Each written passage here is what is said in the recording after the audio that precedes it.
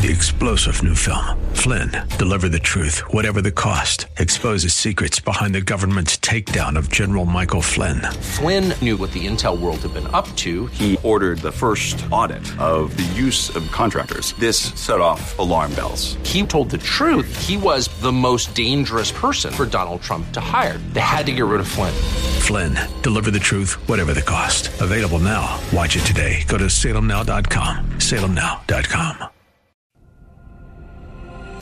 Welcome to Caregiver SOS On Air, presented by the WellMed Charitable Foundation, a program providing help and information for our caregivers who are vital to the health and welfare of so many people in our community. You can hear Caregiver SOS on air Sundays at 6 p.m. on 9:30 a.m. The Answer. And now, here are your hosts, Ron Aaron and Carol Zernial. Well, thank you very much, and welcome to Caregiver SOS On Air.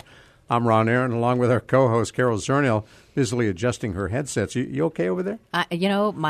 My ears are on my head, and the headset is not on my ears, but it's okay. It's all good. Makes it tough to hear that way. It does. Carol is a nationally known gerontologist, not a sound expert, and is a graduate of Trinity University and UIW. She also serves as executive director of the WellMed Charitable Foundation and is on the board of the National Council on Aging, where she is the past chair. I just came back from Washington, D.C. NCOA meeting. NCOA board meeting, and it's always exciting to learn what's coming down the pike. We get a little bit of public policy, who's going to win the midterms. We look at the programs, and we really look at, we're in the thick of this baby boom of people turning older. And so I think I tell people, for 30 years, we've been talking about the boomers are coming. We're going to have all of these older people, and it's now. So we have to stop talking about it and start doing, right? It's still 10,000 a day turns 65. 10,000 a day. We're going to go all the way up to 74 million people over the age of 65. Wow. So, which is kind of a daunting thought, but it's also exciting. And more over 65 than 18 and under. That's right. We're going to pass all of the young people. So get ready. Old people are us. And perhaps it'll change the priorities in Congress. Well, the boomers have changed every age they have gone through. So you think about, Dr. Spock and why Johnny can't read in the 50s. You learn all the elementary school buildings and the portable buildings and all of that. And then, when they started going into business and all the political climate, everything that's going on right now is because the boomers have found their voice, and they're they want what they want when they want it, the way they've had it their whole lives. That's pretty cool. So get ready. Now, the one thing you didn't have to worry a lot about in Washington, and I used to live there, is snake bites. Well, Texas has every variety of poisonous snake in North America right here in Bexar County. Well, the New York Times article that you shared with me, what scared me was the title was Tiny Nanoparticles to Treat a Huge Problem, Snake Bites. Yes. And I'm thinking, is snake bite a huge problem? But that comes from the perspective of the United States. So let's open our minds and think globally. I had no idea that 2 million people in the world are bitten every year. 100,000 people die of snake bite every year, and another 400,000 are left with serious disabilities. So I already didn't like snakes. And that didn't make me feel any warmer towards them at all. Well, what about snake anti-venom? Well, anti-venom is very expensive, and it has to be refrigerated. So that, that old joke about, you're probably going to die. Once you find out what the treatment is. I mean, the whole cutting the wound and sucking out the poison. Yeah, you're going to die. Yeah, you're going to die. They don't even recommend that. Don't do that. If you have an open sore or something in your mouth, you definitely do not want to be sucking out any venom from anybody, including your own, if you get a snake bite on yourself and there's no one around. So there's not a lot of drug companies that want to produce anti-venom, and there's not. You have to have a different anti-venom for every snake. Wow. So you just mentioned all these different snakes. Yeah, And they're there's all a different- here. And a different antivenom. So the good news is, and this has nothing to do with anything related to caregiving unless you have snakes in your area. It was just interesting that they've got these little tiny plastic particles, nanoparticles, which are also showing up, I think, in our water supply. But little particles of plastic, they bind to the venom, molecules, and they will keep it from spreading. So, right, venom gets in the bloodstream, gets picked up by the tissue around, and kind of grows the damage. It spreads and it grows. Well, this stabilizes it because it binds with it, keeps it in one place so it doesn't get worse. And that may buy you and the rest of the people in the world that have snake bite the time you need to get the right treatment and the right antivenom. So at least it's a step in the right direction. But I had no idea that snake bite was such a big deal.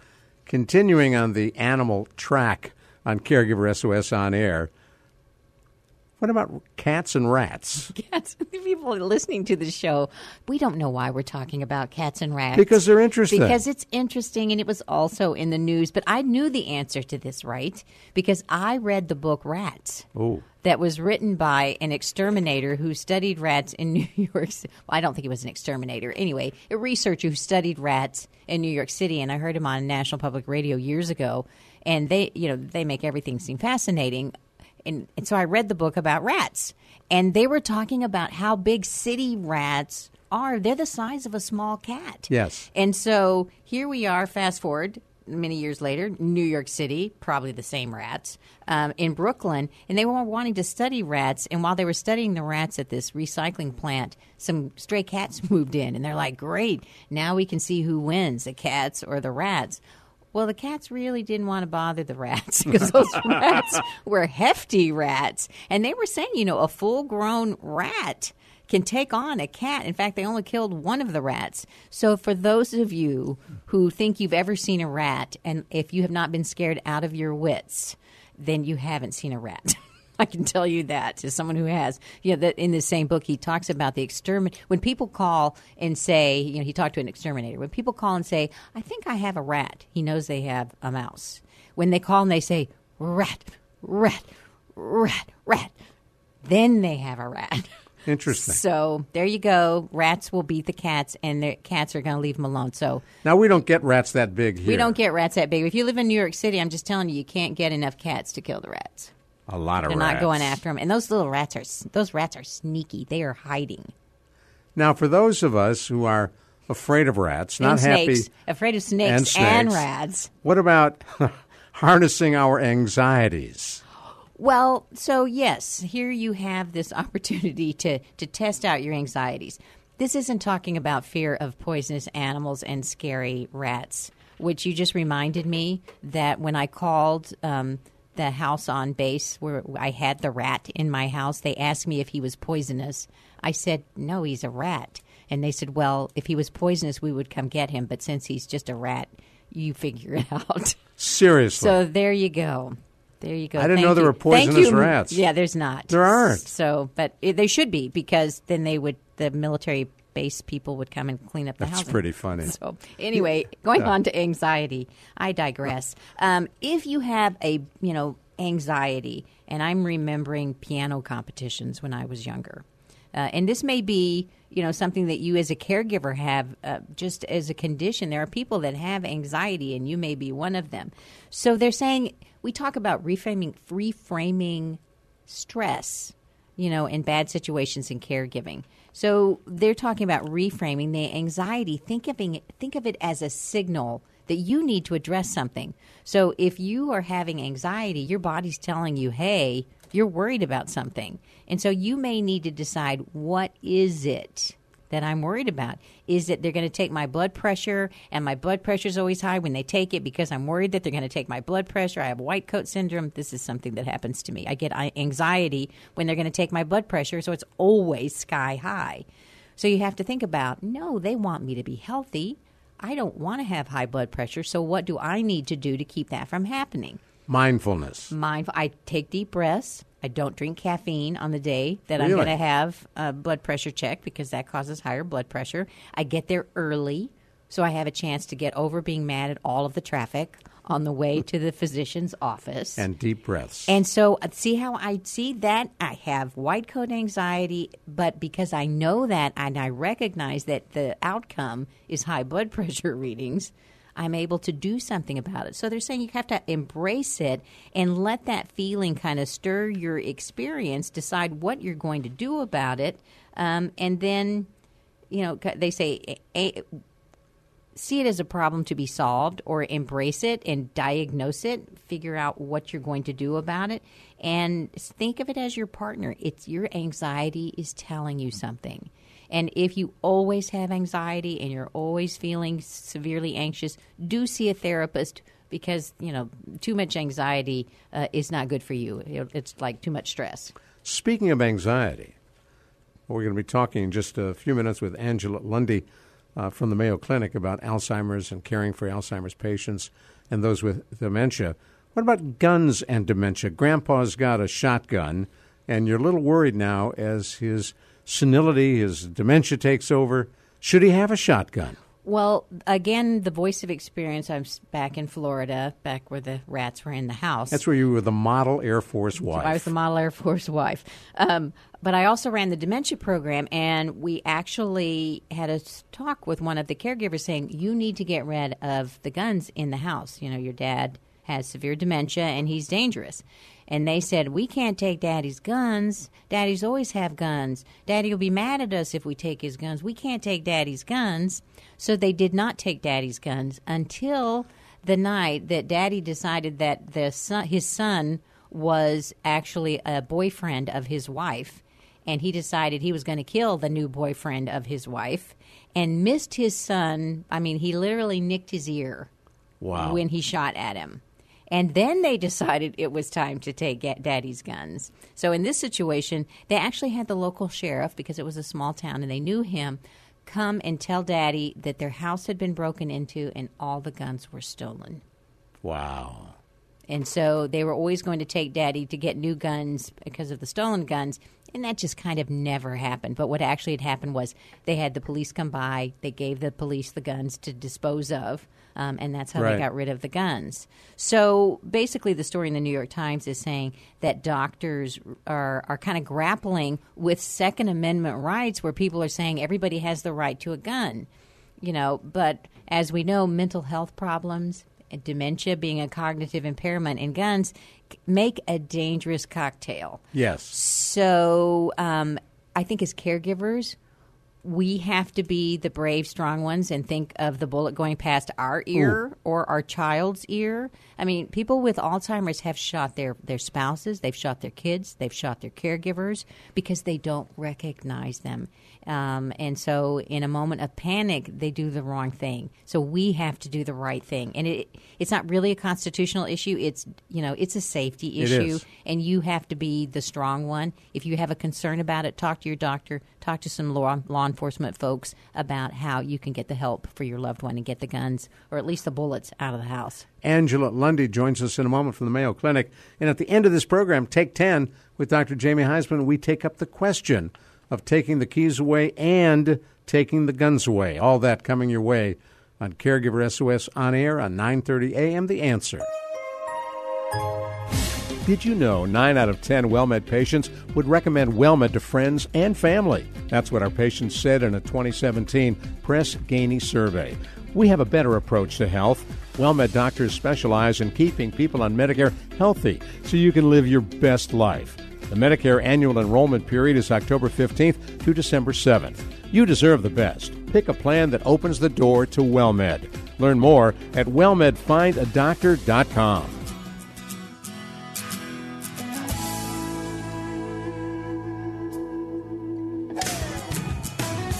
But we are so pleased that you have stuck with us here on Caregiver SOS On Air.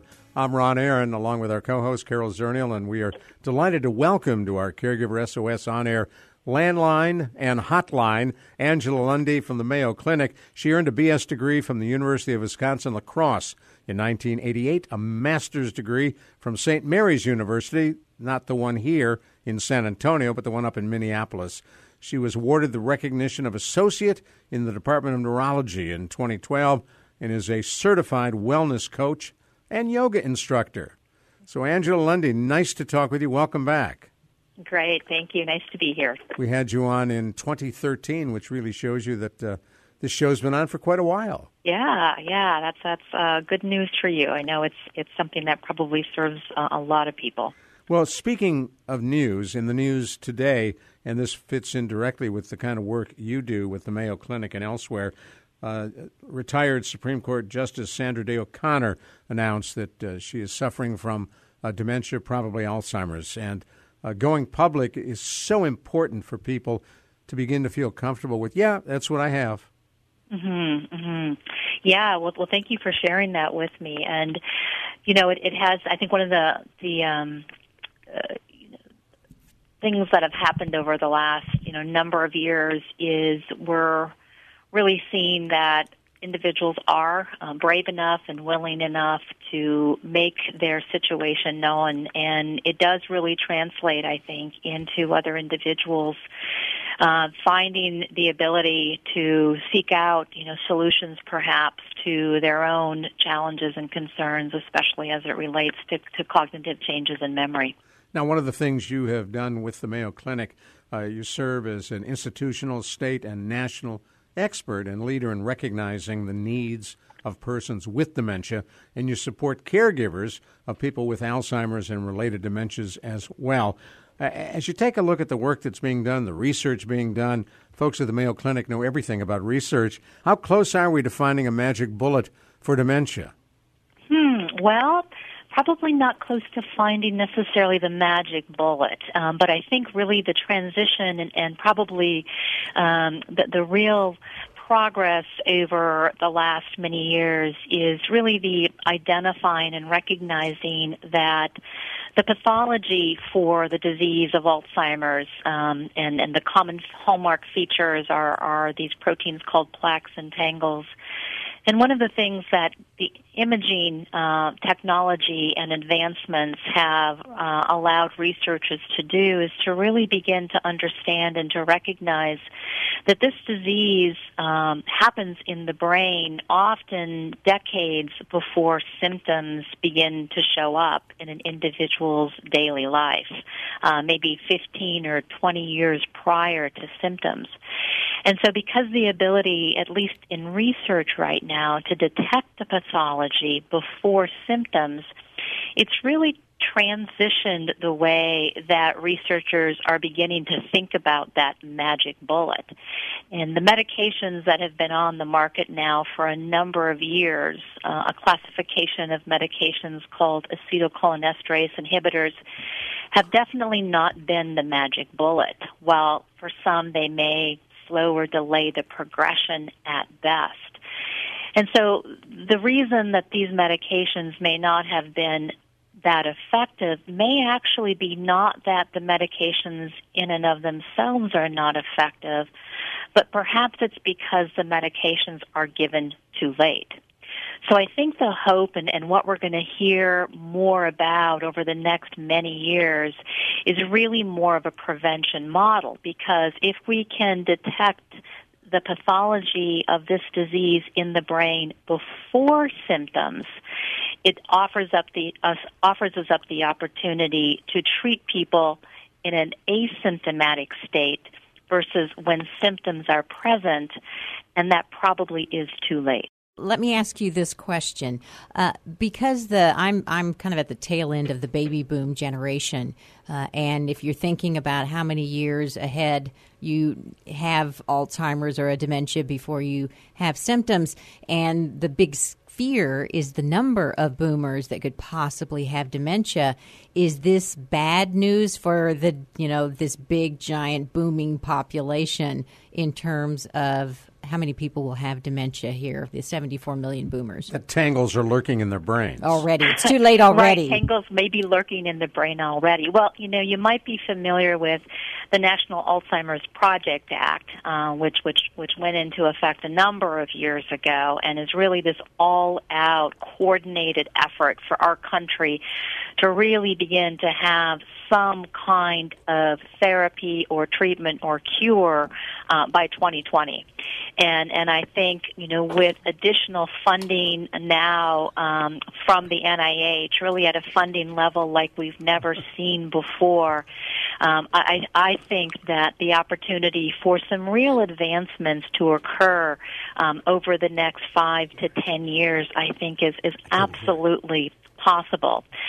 Kind of keeping in mind, and I'm, kind of in the same place you are, Carol. I'm sort of at the end of that baby boomer generation, and so I'm really interested in, what can happen and what advancements might be made in the next 10 years or so. And what about for those of us who are... I think even when there is a therapy, that might be somewhat hopeful at maybe not necessarily stopping the disease in its tracks, but it's very likely that over the next decade, maybe even sooner, we may really see the advancements of some additional therapies that really do significantly slow down the progression. And I think you and I would both agree, better to sort of begin to see symptoms perhaps in our, mid to late 80s versus our early to mid 70s. And I think that is entirely possible and probably likely. Well, what I like that in talking with researchers, as we have the opportunity to do here at Caregiver SOS on Air, when we started probably the conversations we were having in 2013, the last time we had you on the show, I remember one researcher that had a positive outlook in regard to Alzheimer's. And now we're hearing more positive news. So we've had several that say they do believe that there will be a significant change in treatment and prevention, possibly both, in the next decade, which we're all hanging on to that. Right. I think the two are really working parallel with each other. Both is treatment, what we can do when we know the pathology actually is there or symptoms are even present. And at the same time, because we have such advancements in technology, we're really able to also look at, what happens when we do certain things in our life or the behaviors that we do, or otherwise known as lifestyle modifications, and how those lifestyle modifications may actually impact what's happening in the brain. Stick with me just a minute. I'm going to remind folks who may have just joined us, you're listening to Angela Lundy, who's at the Mayo Clinic. We're talking about her work in Alzheimer's and dementia, helping families and caregivers as well. I'm Ron Aaron, along with Carol Zernial. I know I, for one, Angela, listening to you about lifestyle changes, I'm eating a lot of broccoli because I put my hope into broccoli as the true preventative vegetable for dementia. You do. All right. Well, time will tell then. Yeah. Right, Ron? Another true believer in broccoli, Ron. He's looking for the one person that's going to say, that's right, broccoli, it is the vegetable. Yeah, I've yet to have. Well, nobody's endorsed this yet. 15 years, Ron. Well, we'll better know the answer to the broccoli remedy, right? Well, we've yet to have anybody on the show who said, that's great, you're covered, you're fine. Yeah. I'm hoping you're enjoying all that broccoli. Well, Angela, let me ask you a question. At the top of the show, you mentioned, people speaking out who have Alzheimer's. And in your work with people with Alzheimer's in academia, what does that mean for the person with Alzheimer's to have a voice where in the past they really didn't have a voice? Yeah, and that's been, I think, one of the significant shifts that we've seen as well in the last decade, and that's, with opportunities, social media opportunities, it has afforded, I think, the individuals living with this disease to have a voice, to come out, to share what they're thinking and what they're feeling, and move out of the isolation. I think that has really been a part of this disease for so long. And it's been really a great, opportunity for me as well. One of the things that I'm, always been very adamant about is making sure that as I talk to people living with this disease and I talk to caregivers, I really represent their voice. even though I work in this prestigious medical healthcare system, I also recognize that the real experts on living with this disease and coping with this disease are those who are actually living with it day by day. So those living with the disease, I think, have put out some really important key messages. And one of them that I hear over and over again is that people living with this disease want to be known as an individual and a person before a diagnosis.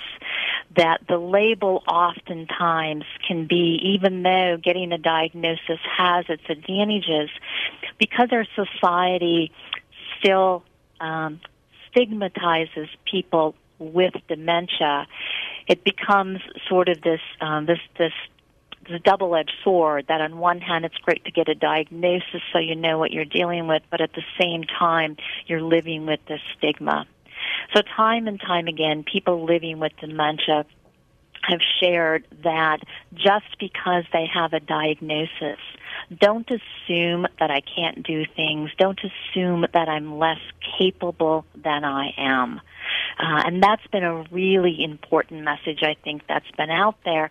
And people living with this dementia, as they speak out publicly, sometimes, on television or in conferences, they're beginning to really change, I hope, the image that people have in their mind about what people living with this disease really look like and what they're capable of doing. Now, we'll pick this conversation up in just a moment. We're talking with Angela Lundy at the Mayo Clinic. I'm Ron Aaron, along with our co-host, Carol Zernial. This is Caregiver SOS on air, 9:30 a.m. The Answer.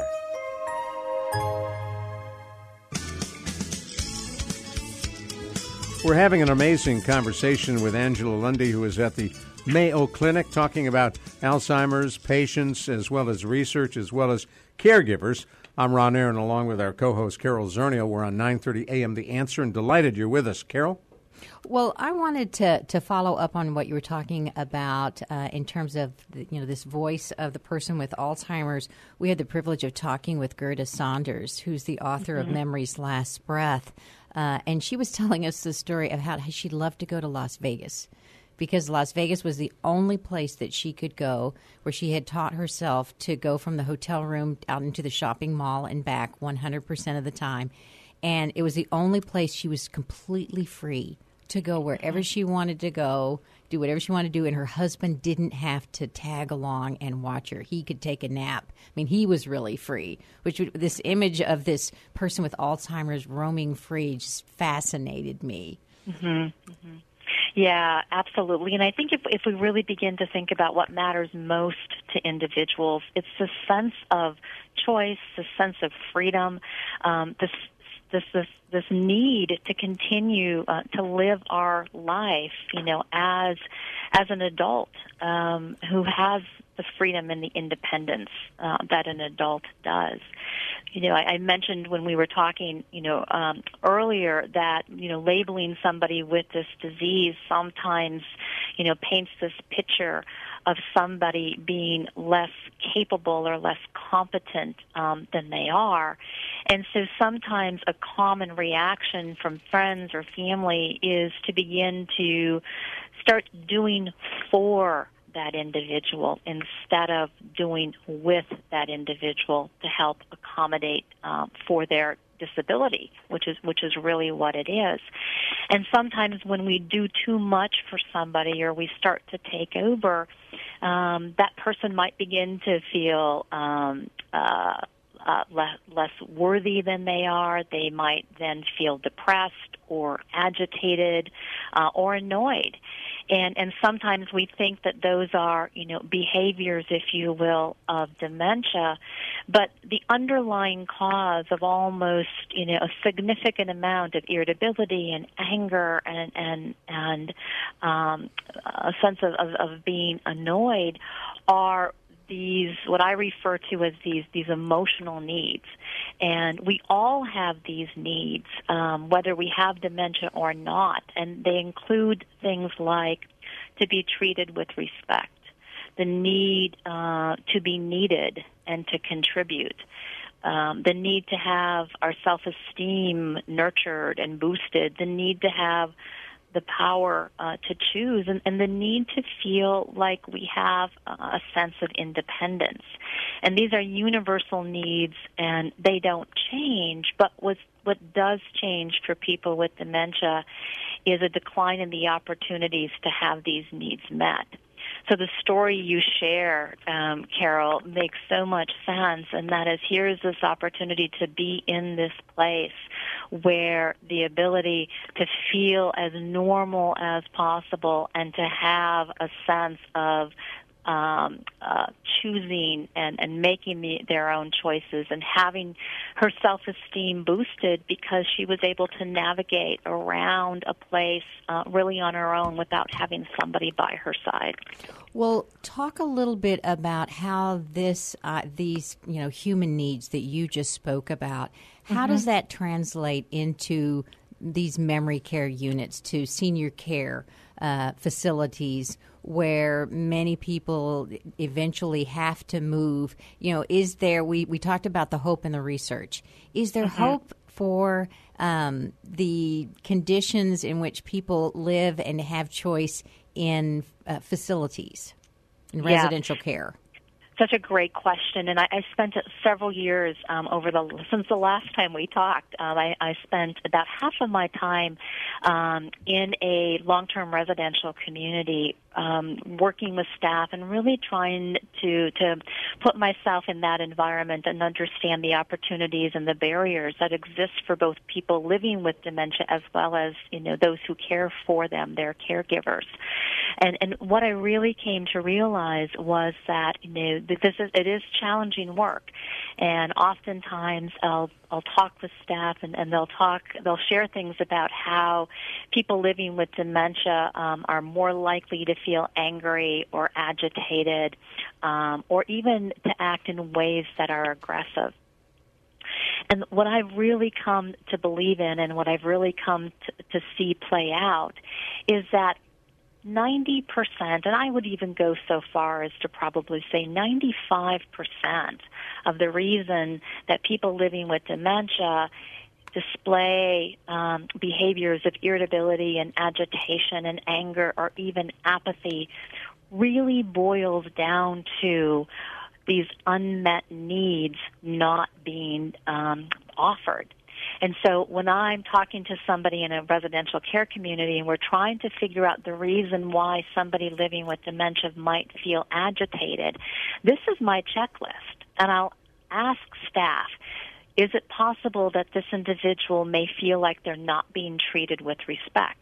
Is it possible that they're bored and no longer have the sense that they're needed or that they have anything to contribute or that their life has purpose? Is it possible that they're not feeling their self-esteem boosted? Is it possible that throughout the course of the day they no longer feel they have choice and control? And in almost all situations, as we go through that checklist, we're able to recognize that there's a very high likelihood that one of those emotional needs are being unmet.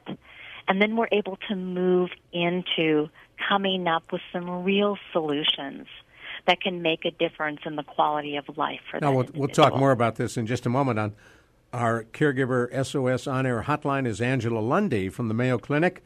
I'm Ron Aaron, along with our co-host Carol Zernial. If you've just joined us, you're listening to Caregiver SOS on air on 9:30 a.m. The Answer. And Angela, you brought up a memory for me. My dad struggled with dementia and Alzheimer's toward the end of his life.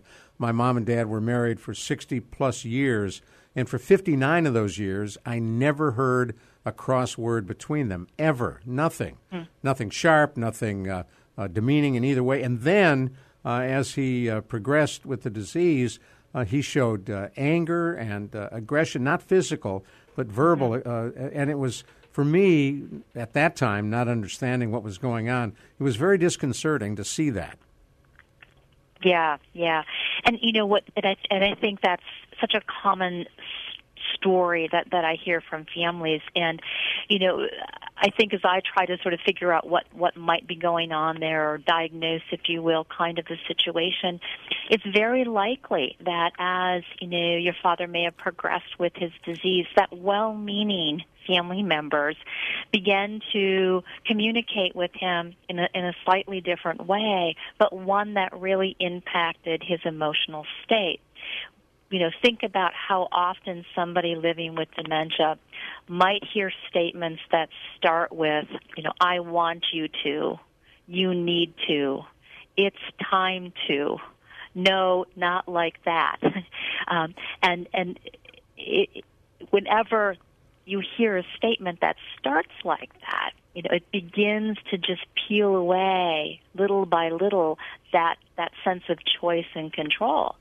And so when you employ empathy, and by that I mean putting yourself in the other person's shoes, you realize that if I heard statements that started like that, it's time to, I want you to, you need to, all day long, many days strung together, you and I could both probably say that we would act in the same way with the sense of anger and irritability. Yeah, enough is enough. I don't want to hear that anymore. No, I'm all right. I'm just mad. Just listening to you say that. I don't want you to say it anymore. Exactly.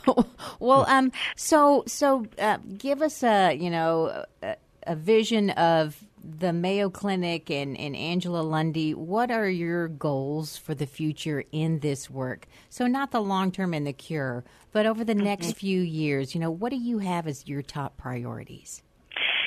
For me, I'm so glad you asked that. For me, I really admire the work that many of my research colleagues here do, which is a focus on cure and prevention. But my real passion and focus in the short term as well as in the long term is to really begin to better identify what it is we need to do to improve the lived experience. Absent of a cure in the next several years, I'm very convinced, and I'm seeing it play out, that there are really some things that we can do, both as a healthcare system as well as a community, that can improve the lives of those who are impacted. The good news is that the National Institutes of Health have really as well leveraged some resources for institutions like the Mayo Clinic to really study more specifically what kinds of care and what kinds of services do people impacted by these diseases really need, and what kinds of care and services really make a difference in the lived experience. So that's my, passion and focus is to begin to really create more tangible models that are available for families, and not all of it's going to happen within the healthcare system. I really believe that a lot of solutions to improving the lives of people with dementia and their caregivers lie in what we can help the community to do. What would be an example? One example is there's an effort that we've done here in Minnesota, and it's really taken shape throughout the nation, called dementia-friendly communities. And there's something called Dementia Friendly America. And if any of your listeners want to go online and Google Dementia Friendly America, you'll see some of the work that really was spearheaded in Minnesota. But the idea is to create communities that can allow individuals who have dementia to continue to contribute and to be active members of their community. First of all, by just understanding what dementia is, what they can do to help support a friend or a neighbor. Businesses are also getting involved by better understanding what businesses can do. So, for example, a barbershop or a grocery store can do some simple things in the way they might communicate with somebody at checkout, the signage that they might use throughout their store that can help somebody living with dementia continue to navigate through and still do the things in their community that they've always done. And then there's some real efforts in terms of creating wellness programs and opportunities for people to be involved in activities in their community. And one great example that started here in Minnesota is called Giving Voice. And Giving Voice is this great initiative to create choirs throughout communities for individuals living with dementia and their care partners.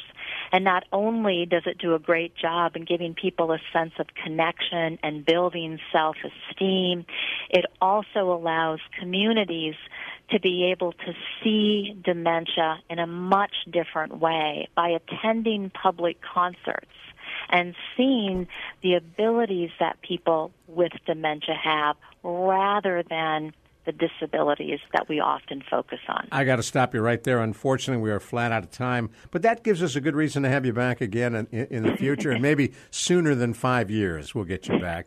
Is there I would love to. Is there a website folks can find you on? So if you go to the Mayo Clinic website, just Google Mayo Clinic, and it'll lead you to an option to put in a disease. And if you click on Alzheimer's disease, you'll see me and you'll see some of the work I've done. And remember, eat more broccoli.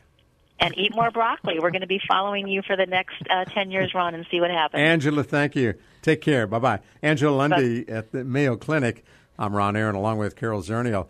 This is Caregiver SOS On Air. Up next, Take 10 with Dr. Jamie Heisman and us.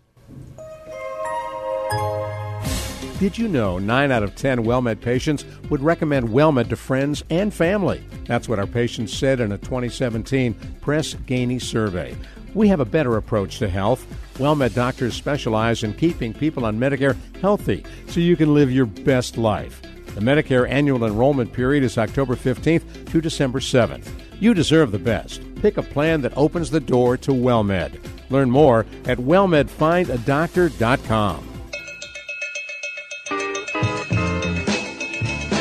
Thank you so much for being with us here on Caregiver SOS On Air. At the end of every one of our programs, we bring you Take 10. We talk about an issue that may or may not be in the news, but one that we think will be of interest to you. Dr. Jamie Heisman joins us on our Caregiver SOS On Air hotline. Dr. Heisman, a nationally known psychotherapist, specialist in addictions and caregiving. Carol Zernial is here as well, and I'm Ron Aaron. And, Carol, you've got a pretty good topic you thought of for Jamie, and he's already familiar with it. Well, Jamie, one of the questions that we get asked repeatedly is, when is it time to take away the car keys from mom or dad, and how do I do that? Because more families are torn apart by the car key conversation probably than any other question besides something financial. And so do you have any advice for people who want to know about the car keys? And guns. And guns. And guns. Well, yeah, I was going to add that later, but that's okay because it's probably a similar conversation. Both of them can be deadly in the wrong hands. That's true. No, I think they both are up the same alley. I totally agree with you. These are difficult decisions that caregivers have to make, and I think they really have to be very, very strategic about it rather than go it alone. I mean, really, getting elderly parents from behind the wheel or giving up their guns, I mean, that's a very sensitive, emotionally charged task. In fact, to me, cars always, and driving, it represents independence. It represents connecting with people you know and love and friends. It represents, a lot of things to us. And then so does the fact of not having them. And so that's an emotionally charged issue. And taking the guns away from a loved one, I think, is just as sensitive. And both have to be done strategically because, listen, let's face it, if you do this one-on-one, the caregiver / the messenger will always get killed, so to speak. Well, it's interesting because I'm thinking of some caregivers that we've worked with for the car conversation, the car key conversation. It seems like they see the need for that really yes. It's the driving is just getting too dangerous. When we have the gun conversation, all of a sudden it's something very personal to their parent, usually the dad. Not to saying that there aren't plenty of women who are gun owners, but for the dad, that if they were, we're going to go ahead and we're going to bite the bullet and take away the car, but we cannot take away the guns. That is it's guaranteed by the Constitution, for goodness sakes. Dad has to have his Uzi. He's got to have his gun. Thank you,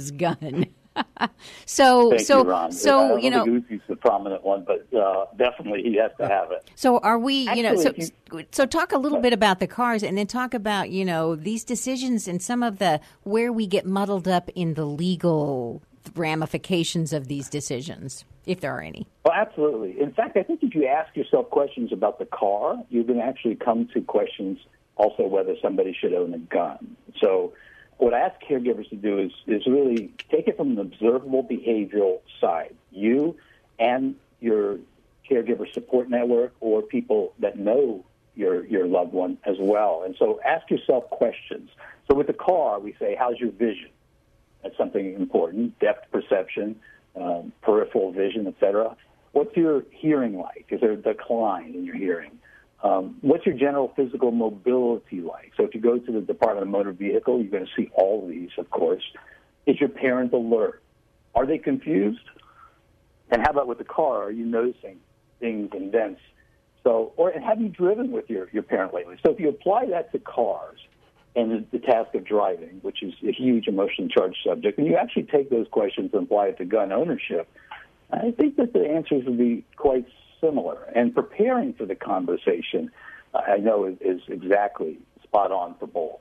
Well, I would add to that: are you willing to ride in the car with one of your parents driving, or your great aunt?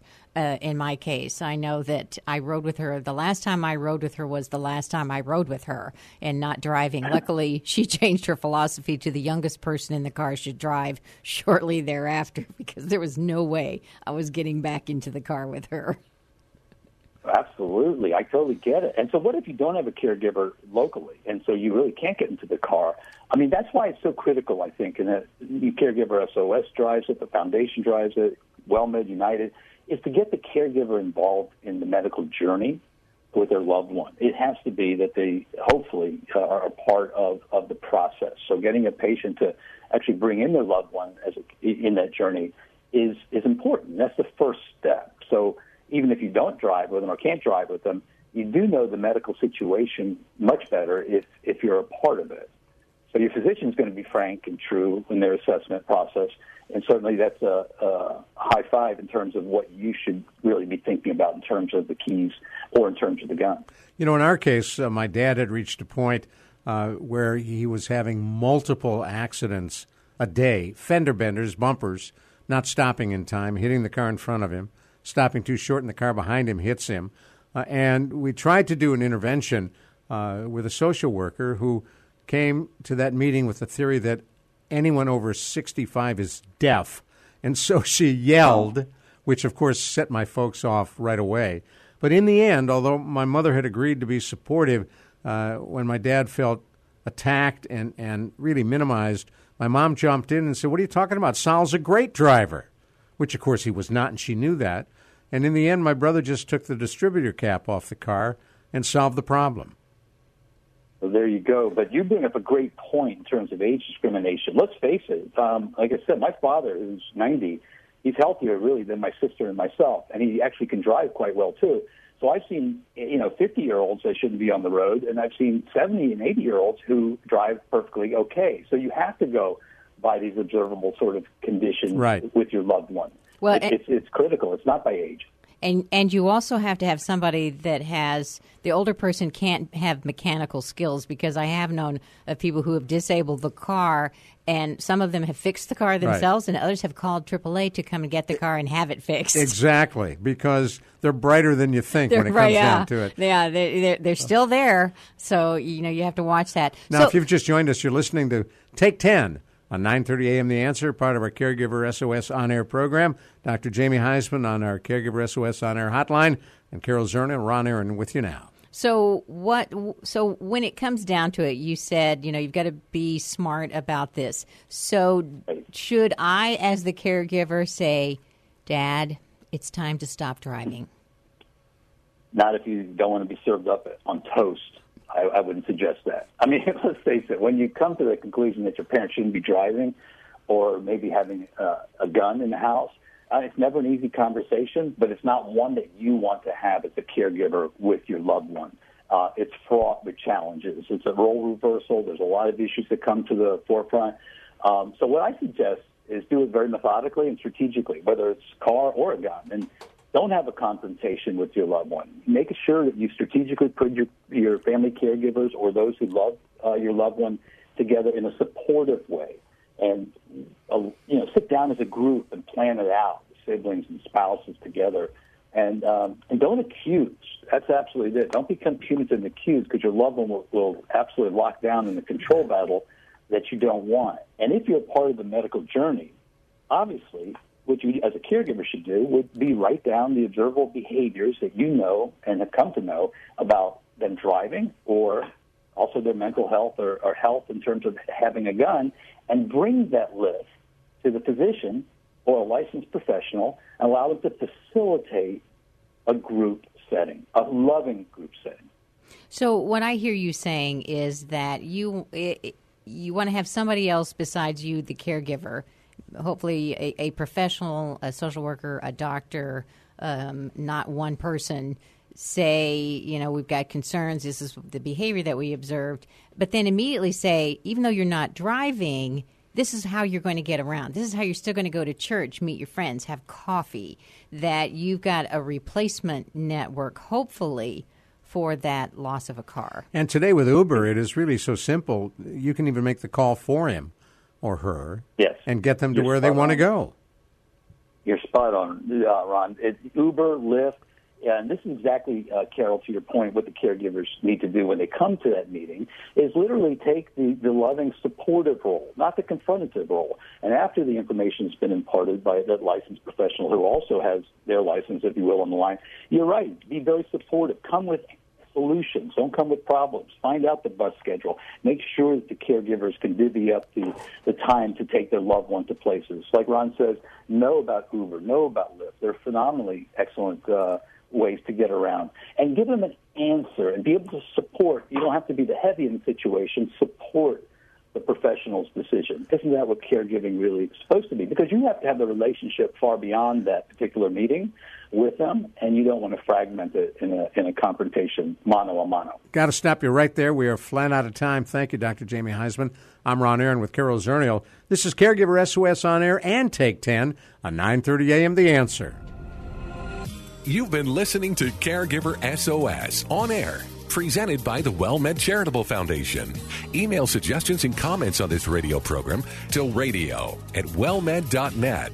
And join your hosts, Ron Aaron and Carol Zernial, for another edition of Caregiver SOS On Air on 9:30 a.m. The Answer. 3-star General Michael J. Flynn, head of the Pentagon Intelligence Agency, knew all the government's dirty secrets. He was one of the most respected generals in the military. Flynn knew what the intel world had been up to. He understood its funding. He ordered the first audit of the use of contractors. This set off alarm bells.